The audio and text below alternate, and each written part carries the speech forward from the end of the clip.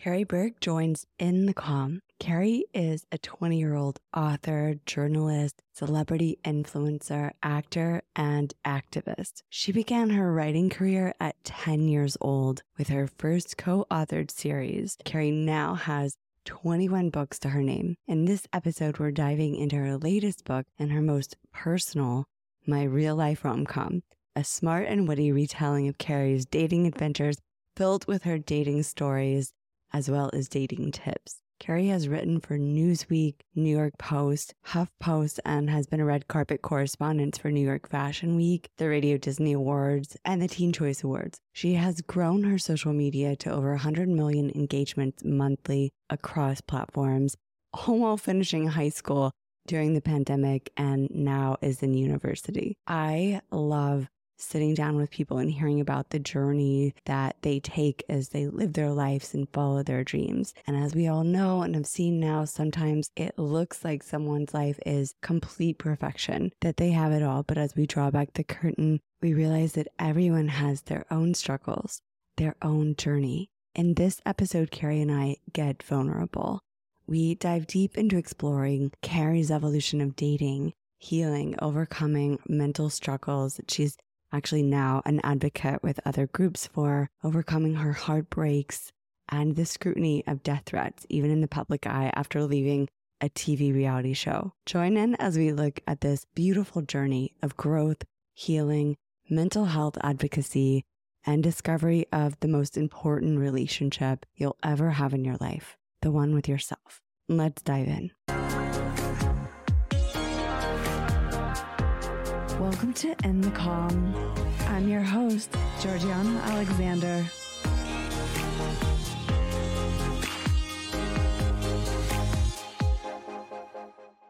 Welcome. So excited to have you here. Thank you for having me. You're the author of the new book, My Real Life Rom-Com. It's such a smart read, so helpful. And I wish that there had been a book around in my time of growing up that covered some of these topics. I can't wait to dive into that with you, but congratulations. You are a 20-year-old journalist, influencer, author, actor, and activist. You wrote your first book when you were under 10 years old, and now you've authored 21 books, authored and co-authored, which is just incredible. And then some of those became a series and one even an off-Broadway musical that you starred in. I'm just going to keep going through your list of accolades here because it is so impressive. You're an influencer now with 100 million engagements monthly across platforms.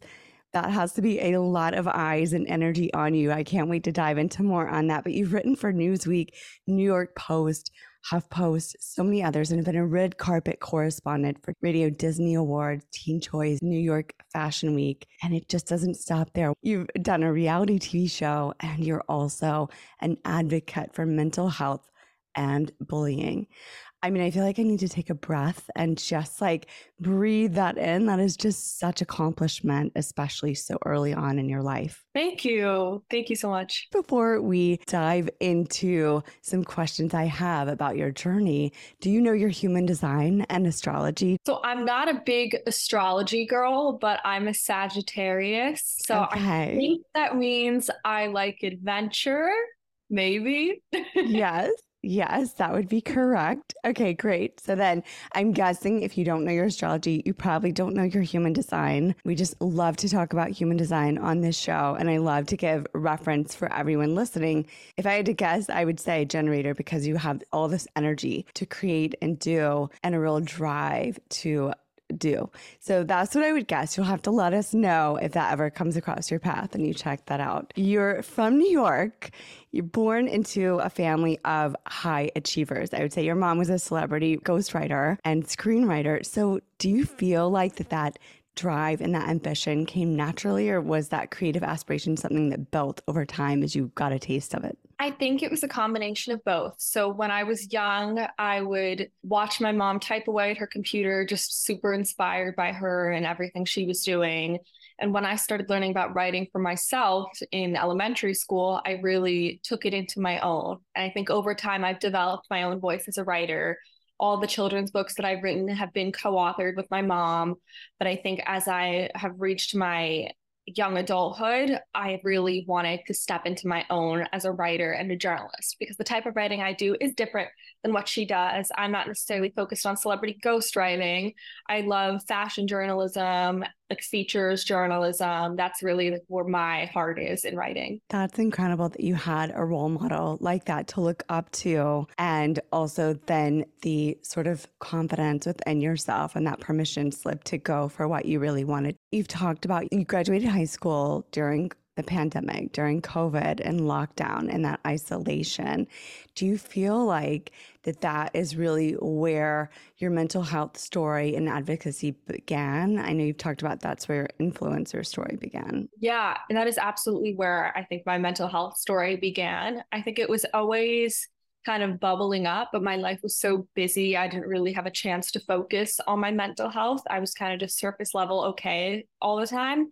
But during the pandemic, I kind of had the time to go deep inside my thoughts and really think, like, am I okay right now? And as you mentioned, I was the class of 2020. I had no prom, no graduation. So reality was I wasn't okay. And that was kind of like my trigger for my whole mental health journey. So from there, I experienced like my first anxiety symptoms, my first panic attack that I've ever had in my life. And it took a long time to want to go seek help because of the stigma out there with mental health. There aren't really enough teenagers talking about their experiences in detail with mental health. And that's really what I did in this book. You know, the last chapter of my book is dedicated to my mental health and my anxiety journey for the first time. So it was really important to me because you see out there people saying mental health matters and that we should go to therapy. But what do we mean when we say mental health matters? Why are people going to therapy? So it was important to me to really go into detail about what it feels like when you're going through anxiety and panic attacks in your fingers and your toes. That's kind of what's missing right now. I mean, you can look it up on Google, you can read about symptoms, but I really wanted to, when I was going through it, I wanted to hear someone my age that I could relate to and kind of level with, but I didn't have that. So once I had the strength to really step out and talk about my own story, I wanted to step into that role. I think that's incredible that you're sharing that as a voice for other peers and those younger than you as well, and adults, you know, maybe the parents reading the books, because I feel like that time period was really unprecedented. It really shone light on all the things underneath as a culture and as a society that had really, as you said, been kind of moving along. And then when everyone was forced in isolation, it brought it all up into our faces. And even with someone who had none of that underlying going on, it's just not normal to be in those circumstances. It's not normal to be under that level of unknown for that length of time period. And so I think it's really brave to voice that and to give a place for people to really evaluate things in their own life. Because, you know, when you look at Google, you're either dying or it doesn't relate. You know, you're like, I don't know, is that me? Is it not? Like, it's really overwhelming. And so it's really incredible to give that voice and actualization for your generation. You've talked about that this is where your influencer career really began and took off as well. Did that really play a part as well with the mental health, like 100 million engagements monthly? Something I've thought about over time and talked to with other influencers and other friends. That's a lot on your nervous system to regulate. And you've had, you know, death threats and bullying online. Like, how did that feel for you? Growing something that was natural and creative and organic for you, and then also culminating like this need for a conversation around mental health. I think in early stages, it actually helped me a lot because when I was going through my mental health struggles, it gave me something to focus on and something that I was familiar with. When everything seems out of control in your head, you're just looking for some sense of control in your life, like something to control. So for me, that was social media. It was getting up every morning and filming, 10 videos and posting them and getting this really high engagement during the pandemic. Like that was my constant and it kept me going. I think when it started to affect my mental health poorly is when I did start receiving those death threats and that negative attention. And I think that comes naturally as you grow your following. But it was really hard for me in particular because someone who's going through mental health like doesn't want to hear like the words like die in their DMs over and over again. It's just extremely like triggering and difficult to deal with. And you kind of have to learn to desensitize yourself to those words and like realize where they're coming from. And back then, those words held so much power. And now I look back on them, like I still have the screenshots in my camera roll. I look back on it and I see like some of these messages came from like a 12-year-old girl. A 12-year-old girl, I was like, going to ask you, like, was it bots? Was that, I mean, like, that much hate has to be, like, you yeah, have to take into account where they are coming from. it was so like random. Like one of them was from like a 12-year-old girl who probably just like has something else going on at home. And it's like really sad that like that can come out of a young person's mouth. Another one came from a mother with twins, which was really sad. That one like really bothered my mom when that happened. So you kind of just have to consider the source. I mean, back then, all I saw were words and words that really hurt and words that affected my mental health. But I think now I look back on it and I've experienced it a lot, which is a good and a bad thing because like it sucks obviously to go through that, but I'm like desensitized to it now. So whenever I get like a hate message, it stings for a second and then it like floats over my head because I realize the words really mean nothing. That's like, as you've said, good and bad, right? Like it's beautiful that you've learned how to kind of cope with that. That is something that even I know with people growing into their social media and visibility, that's a hard thing. It's a hard thing to know that you're stepping into that environment because now we know so much more about on the other side of what that growth looks like. But then stepping into what you want creatively, having to find that balance of creative, of visibility, of obviously growing a business and growing your opportunities, but then having to deal with that other negative side of things. And I'm sure with your experience of being in the off-Broadway musical and being an actress and then going on the reality TV show, that has got to all be under kind of one roof. Like I'm sure book tours, you don't get people in real life coming up to you with death threats. And so it's got to be a very interesting dynamic to be in those different worlds. Yeah, you say like you don't get people coming up to you in person, like giving you death threats. That's because people are scared. Like people I would hope so. I wouldn't, like I would hope you would never get an in-person death threat. right.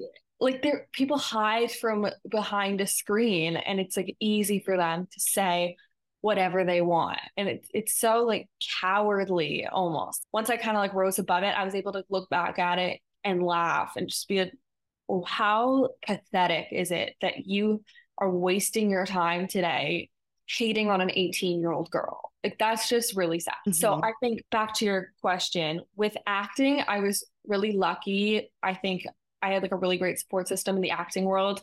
The reality show was really hard. I had a chapter all about it in my book. With reality TV, obviously a lot of more eyes are on you, an entirely new audience. I went into that. I thought it was going to be like a really fun time, bonding with other creators. But what I didn't realize is that reality TV is positioned to bring out the most extreme version of yourself. And a lot of things are just fake and manufactured and kind of planned out ahead of time. And I found myself playing a character and not playing myself. And that was really difficult because people at home were not judging me. They were judging me based on situations that were unnatural situations that were thrown at me. And what I talk about in that chapter in my book is what it was like on that show behind closed doors. Obviously, this is a book about love and dating. So I talk about like my potential love interest on the show and how I was treated like garbage, but nobody saw that but from behind the scenes because they were just viewing me as the villain the whole time. They didn't see me like closing the door and like ripping GoPros off my wall so people wouldn't see me crying every night. It was just extremely difficult to find any privacy on reality TV, and you don't see many people talking about that. So it was really important for me to touch on this memoir as well. From what I gather in your voice and in the work that you do, you're a very passion-led, heart-led person. Like you are driven, you're creative, you're motivated, you're inspired, you are on the go, but there's such heart behind everything that you do. And it's got to be devastating to have so much of a new audience look at that. Like, how do you walk away from that experience and come back to yourself and like really, because I feel like for people that are out in the world, whether they want to write a book, whether they are dealing with mental health and trying to find ways to put their feet in front of the other to do what it is they want to do? How were you able to overcome that and really come back to yourself and your creative? That's a great question. I think it all just comes back to doing what you know best. Someone like really special to me told me that recently, just going back to what you know when all else seems lost. Like I was super upset after the reality show and questioning myself because everyone was just telling me I was a horrible person. And that makes you think you're a horrible person. I came back to self because I came home to New York and I started doing what I know. What do I know? I love riding my Peloton. I love writing, doing things that remind me of who I am. So when I'm going through like an anxious moment, whether it's after the reality show or just, generalized anxiety, I just start doing what I know best, and that's exercise and writing. Like for me, those two things bring me back center. And obviously like traditional therapy techniques, like grounding techniques, observing your five senses, stuff like that really helps as well. That's powerful. I talk a lot in the conversations that I have about the techniques we use. And oftentimes we don't put the weight on the simple things, right? Like finding the things that really bring you joy. For me, in places that I've moved or going through, whether city to city, around the world, you go through these big changes and you go through these personal traumas in life. And the things that have brought me back are finding community, taking walks, finding somebody at the grocery store that's at the grocery store when I go in regularly, that I can just like, oh, I'm in my element. These are my people at my grocery store. These little things that connect you and anchor you. I love that was the way that brought you back. What about creatively? Do you feel like you had reservation in being visible in that time period? A little bit. I think there was like a hesitation, like, why am I posting if every single post is just going to get a flood of hate comments? Mm-hmm. But I think that's just what those haters wanted. Like they wanted me to stop creating content. So the best way to combat that is just to keep posting and to post an extra amount. So I did that. And then also just dig it in a little bit extra. Like, here you go.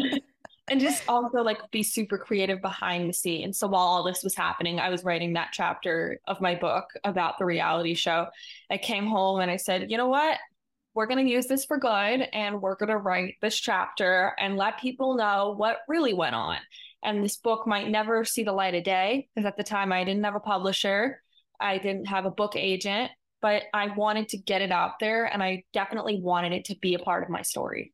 Turn your pain into passion, into helping others. And I feel like I can see that theme through your life as well, is that you've really taken things that you've been challenged with or had to overcome and helped others, with your advocacy and with the book and the speaking. Let's dive into the book. It was such a fun read. I've said it earlier. It was smart and it's also so cute. Like it was so fun and easy for me to read. I can just imagine as someone in their early adulthood, as someone in their teens, like I was questioning, like, where was this advice when I was growing up? And I'm shouting out to Cosmo and Glamour magazines, like the advice that I got was shit. And it was all around, becoming something different from yourself to appease someone externally. And I loved your vulnerability in each of your chapters, but I thought it was so cool that you also incorporated tips for dating and normalizing sort of this evolution of what relationships look like, rather than putting this heavy, huge weight of expectation on the first boy you kiss or the way that you feel about something. Talk us through, like, what was the impetus for writing this book? Like, how did this come about? So it came about, actually, I was 16 and I'd just gone through my first heartbreak, and I just started writing everything down the day of my heartbreak because I was worried about forgetting what it felt like to be in love with someone. And I was scared of losing those memories. So I wrote it down almost in a diary entry, a journal. It was about like 8 pages, nothing crazy, and just put it away and didn't look at it. And then during the pandemic, I had a lot of time on my hands. I was really lonely and I kind of wanted to feel that again. So I read it over and I realized that I had a lot more to share. So I just started writing everything down that I could remember about love and dating and the lessons that I learned from it. And as I continued to go about these dating experiences, I turned 18, I had a pandemic fling, I exited the pandemic, I had a little wild streak. So kind of all these experiences, it was almost like a pattern. I just kept writing everything down. And I think it was like in the middle of like the time when I was 18, I sent some of them to my friend and I said, these are some personal essays that I want to submit to a Cosmo or 17. Finally, right? Like finally some good advice there. And then she said to me, you know, this isn't a personal essay. This can actually be a book. This is something that can really help people. So something that started off as self-therapy for me, something to find closure with all of these like shitty dating experiences, turned into something so much greater because I realized that there are books out there written by experts about dating for teenagers, but there's nothing really written by a teenager for other teenagers. And nobody knows teenage dating, especially teenage dating in the digital age, in a post-pandemic world, and all of these weird circumstances we're in right now. Nobody knows that better than another teenager. So I really wanted to step into that role and be that relatable figure for teenagers and be able to level with them because that was kind of missing out there right now. So that was really the goal behind it. And I didn't want to tell people how they should date, who they should date, didn't want to be too dictatorial, but I wanted to share my experiences and let people take what they will from that. Because the best way to learn is through experience. It's not telling people what to do. There are little pieces of advice sprinkled along the way, but ultimately I just wanted to share my experiences and let people take away what they want to take away from it. There were so many moments that I was sort of holding my breath and I'm like, oh, I hope this guy does not fuck her over. Like I was kind of, rooting for you. And then also, I think it was even in the first kiss, you can kind of sense the story building up to like, who is just a playboy, whatever. And I was like, oh man. But something that was so funny was like initially when you were talking about hooking up, I'm like, wait, are they having sex? It's like the language of hooking. I'm glad you like made that little keynote because it's like in different regions, people are like hooking up is having sex and kissing, and so I'm just like, oh, I'm so glad like you gave the glossary of terms so that as that language shifts, people can come back to it. Yes. It was so funny. I would tell people when I was growing up, like from out of town, because, oh my God, I hooked up with this guy yesterday. And they're like, oh, and I'm no. Like we just like made out. And they're like, oh my God, like you can't do that. So like growing up in New York, hooking up was just like kissing with tongue. It's just like making out with someone. So It was so weird. I had to like define that in one chapter. Like when I think it was a chapter when I was like involved with an LA guy. And like he told me like deliberately like hooking up means sex, and then like made an allusion to like hooking up with me. And I was like, oh. So you never know. I'm really glad you detailed that. Yeah, because at first I was like, wait, what's going on here? You had such a vulnerability. And also, I just want to give you props. Like, you are so direct and straightforward with these guys. Okay. And and I'm sure as a young woman, you talk about it and share it in the book. Like, you have like all the insecurities or like trying to navigate what it feels like. And I feel like even into adulthood, it feels like that. Like there's the pressure of the unknown expectations. And you even covered that with dating the older guy. I think you were 17, he was like 27. Yeah. And I dated a 27-year-old too when I was like 16. And I love that you're like, you named it. You're like, these are red flags. Like, let's talk about love bombing. Let's talk about, all of these things. Because when I was in that dating situation, my mind eventually was like, wait, what's up with this guy that he's dating, like a 16-year-old? Like, where is his mental state? But I loved your mom for that. Yeah, my mom in that situation. So at first I wasn't direct with the guy. I was so all for it. It was like right after the pandemic. I was so excited. Like I finally had some attention. And I was really blinded to everything in the moment. And I'm the first one to admit that in the book. And I come home from that date and my mom was like, no, you can't do that. No. I was so mad at her because this is like my first experience post-pandemic. Got into a huge fight on Mother's Day, and kind of like when the dust settled and I started writing this chapter to make sense of everything, I admit, like, yes, it was really hard and the emotions were running high and I was hurt by her, but at the same time, she's my mom and she's always right. So gotta admit that sometimes. Yeah, I'm glad she stood up for you in that because I was a little bit of, I wouldn't say a wild dater, but I loved dating around and I loved like exploring different personalities. And looking back, this was all pre-digital. Like, no one knew where I was or like there was no tracking. And I was also studying abroad in a lot of different places. And I would meet these guys that were like charming. And I'm like, oh, I love this. And then it's such a miracle that Yeah, more bad things didn't happen to me, that I avoided so right. much of the bad things. But there's this excitement in being young and exploring the world of dating, also so unknown, and how to navigate it or how to break things off, how to Mm, stand in your own. And especially, I love that you even pinpointed the conversation we kind of touched on earlier, where it's first about you and mhm. how you feel. Because I think there is, I don't know if it still feels like this, but there was such a narrative of being a woman for someone else, right? And Yeah.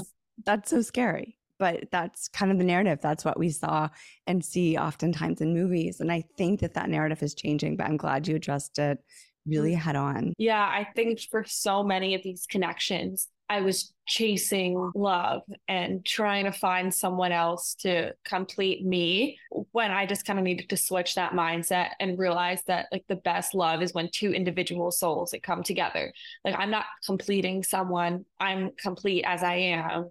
And I'm coming into a relationship and hopefully they feel that sense of self-confidence as well. And once those two confident individuals come together, that's when you can really soar and raise each other to new levels. That's what the mistake I kept making over and over again is that I was going to these guys that were insecure and that were using me for hookups to make them feel better about themselves. But I was often doing the same. Like I was craving a physical connection and I would let that lead the way. When at the end of the day, like I kind of had to take a step back and realize, like, why am I trying so hard to date people and like just screw around and like have fun all the time? Like it became like annoying, like holding my breath every single like dating app date I went on. I was just holding my breath, like, will he, won't he, will he, won't me? And I think once I like took a step back and like stood in my truth and realized like I'm okay as I am, that's when like my boyfriend came to me and I didn't have to like chase outwards. I was kind of just like existing and standing there and, messaging a few people on dating apps, but okay by myself. And then that's when I really found someone. It's kind of crazy how that works. That's so valuable to hear. And I know that we know that, we understand that, but it's really hard. You keep meeting different people that come in different packages that are showing you your similar wounds. And so until you address your own wounds of why it is that you're showing up, what you're needing, what you're giving to yourself, what you're not giving to yourself, and really where you're allowing your standard to settle, I think that's when you start to see the shift of really who you're willing to be around. And it's a completely different experience for sure. The last chapter of my book, it's called The Journey to Self-Love. So it really is not until that last chapter of my book that I start to look inwards and realize my own worth and that it exists independently of a man. So you hear all the time, you can't love others until you love yourself. To me, I wasn't able to fully love myself until I went through that anxiety experience and I was able to look myself in the mirror in those low moments and realize that I was still okay and to stand in my truth. So I think I needed to go through that low in order to fully love myself and then in turn love someone else. So you really see that journey throughout the book. Like I think I'm okay and I'm really not. Like I keep going after the wrong people because like deep down I was just painfully insecure and I just wanted someone to make me feel good about myself. And it wasn't really until the end that I was okay alone. There was a beautiful chapter. In hindsight, you can see that you were attracting other people that were just as wounded and acting out, like ghosting and just running away or Right. leaving moments of intimacy and just sort of like non-emotion after that. And I think so many of us have been through that. It sucks so bad. Like it's the worst feeling ever. You could be standing right in front of someone and feel even more alone and isolated in their presence. And so I love that you really talk about that and share that. And then it really came back to that self-love for you. Something that I would love for you to kind of share a little bit more about as well is like, you've been really open with sharing your OCD journey and really normalizing that conversation. I very much appreciate that you share that there's so many different components to how OCD might show up for others. Would you share how that looks for you? Yeah, I mean, I was so frustrated that the conversation about OCD is just so like misrepresented right now in the media. Like when I was experiencing these OCD symptoms for the first time, well, not for the first time, for the first time I knew what it was when I was 18, Mm-hmm. I was confused because to me, OCD in the media is just excessive cleaning and organization, all those things you see in movies. We often like joke about having OCD, like organizing things, being like, oh my God, I'm so OCD. When to some people, it's really like a debilitating mental illness. And I didn't really realize that until I was going through it. And I didn't really understand what it was until I was in therapy. So for me, OCD looks like more mental rumination and compulsion. So I'll obsess over something in my brain and I'll ruminate over it over and over and over again and just be like stuck in like a constant loop. And that's kind of like the nature of obsessive compulsion disorder. Like you obsess over something and then the compulsion is to tell yourself an escape thought to get out of it. So, this thing I'm thinking isn't true because XYZ, or let me think about the root of this thought that I'm having, and just like going down a rabbit hole like compulsively over and over and over again when it's really just like filling a cup with a hole in it. So what you really need to do, and what I've learned with OCD, is kind of to just do nothing. And it's so crazy because you feel like it's so heavy and it holds so much weight, but OCD is kind of like trying to mess with you, and it's trying to like kind of eat at your brain, and like take your attention away from reality when you really kind of just need to let it happen. Like if I always say like, thoughts aren't facts. If I'm thinking to myself right now, and the sky is purple, I know that's not true, but I'm thinking something right now that says the sky is purple. So what you're thinking isn't necessarily true. And if that thought pops into my head, I'm able to let it float over me because I know it's not true.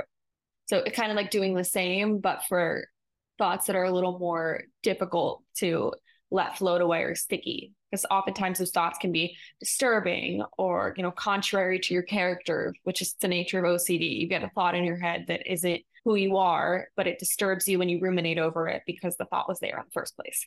So I don't know, all of these things are so not talked about in the media, and it's extremely frustrating. And I'm trying to like open the conversation up a little bit, because you talk about these things and people think that there's something wrong with you, when at the end of the day, this is something very real that people are going through. We just don't talk about it enough. I think it's very real for so many people, and that really expresses itself in so many different ways. I love your vulnerability and bravery in sharing that, because there are so many nuances that happen inside of our psyche. Everything that we work on with reframing our subconscious thoughts and our subconscious and awareness really lends back to this. For you, what does that self-care look like? How are you able to really support yourself through that process and elevate yourself out of those loops? So self-care looks different for everyone. I think it's obvious to say like to direct your energy to something you're passionate about in those moments. It's easier said than done, because when those anxiety and OCD moments are really intense, sometimes those can cause like panic attacks, and physical symptoms can really be like debilitating and like affect you from doing things. So when I feel physically okay in those moments, I love to exercise.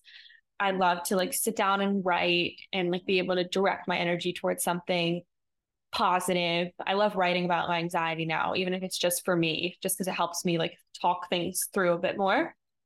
And then also just like I mentioned this earlier, practicing self-compassion, realizing that these thoughts will pass. If you've been there before, everything is going to be okay. I love surrounding myself with people I love in those moments, and just realizing that being around people when I'm not at my best is something really beautiful, and like allowing yourself to melt into someone else and let them take care of you. Like you're not a burden to someone just because you're relying on them when you're low. You're just showing them a really important side of yourself. And it takes a really special person to trust to be able to show that side of yourself. So it's always been for me, my parents. Now with my boyfriend, I'm very, very lucky that I have someone that I'm able to lean on like that. Because, you know, you look at the relationships in this book, and if I ever showed any of these people my anxiety, these dimwits would run away. They wouldn't know what it meant. They wouldn't know what OCD was, I bet. So you got to find someone with the same level of emotional maturity that you're able to rely on in those low moments. That's beautiful that you also bring back to letting other people show up for you, because oftentimes when we are going through difficult things, whether in our mental health or whether other traumas that we may be experiencing, it's like the urge is to hide away. The urge is to keep it hidden and tucked in, which doesn't allow us to really express and heal and move through. And there are so many people that are typically around in support and in love, that if you go out and you step into that, you can find those people that love you or want to give to you. And a relationship is a give and receive. It's not just, you know, you giving to another person when you feel your best. It's also in learning to receive their love and letting them love you back. So that's beautiful that you've been able to share that and have that with your family.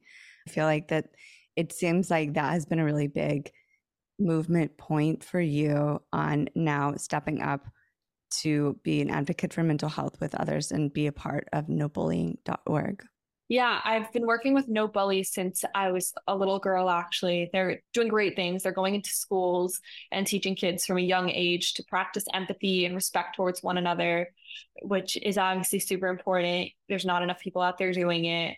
And I think now, as I've gone through my own like mental health journey, their mission is even more important in my mind, because bullying does affect mental health so much. So I love, you know, supporting that cause and elevating it.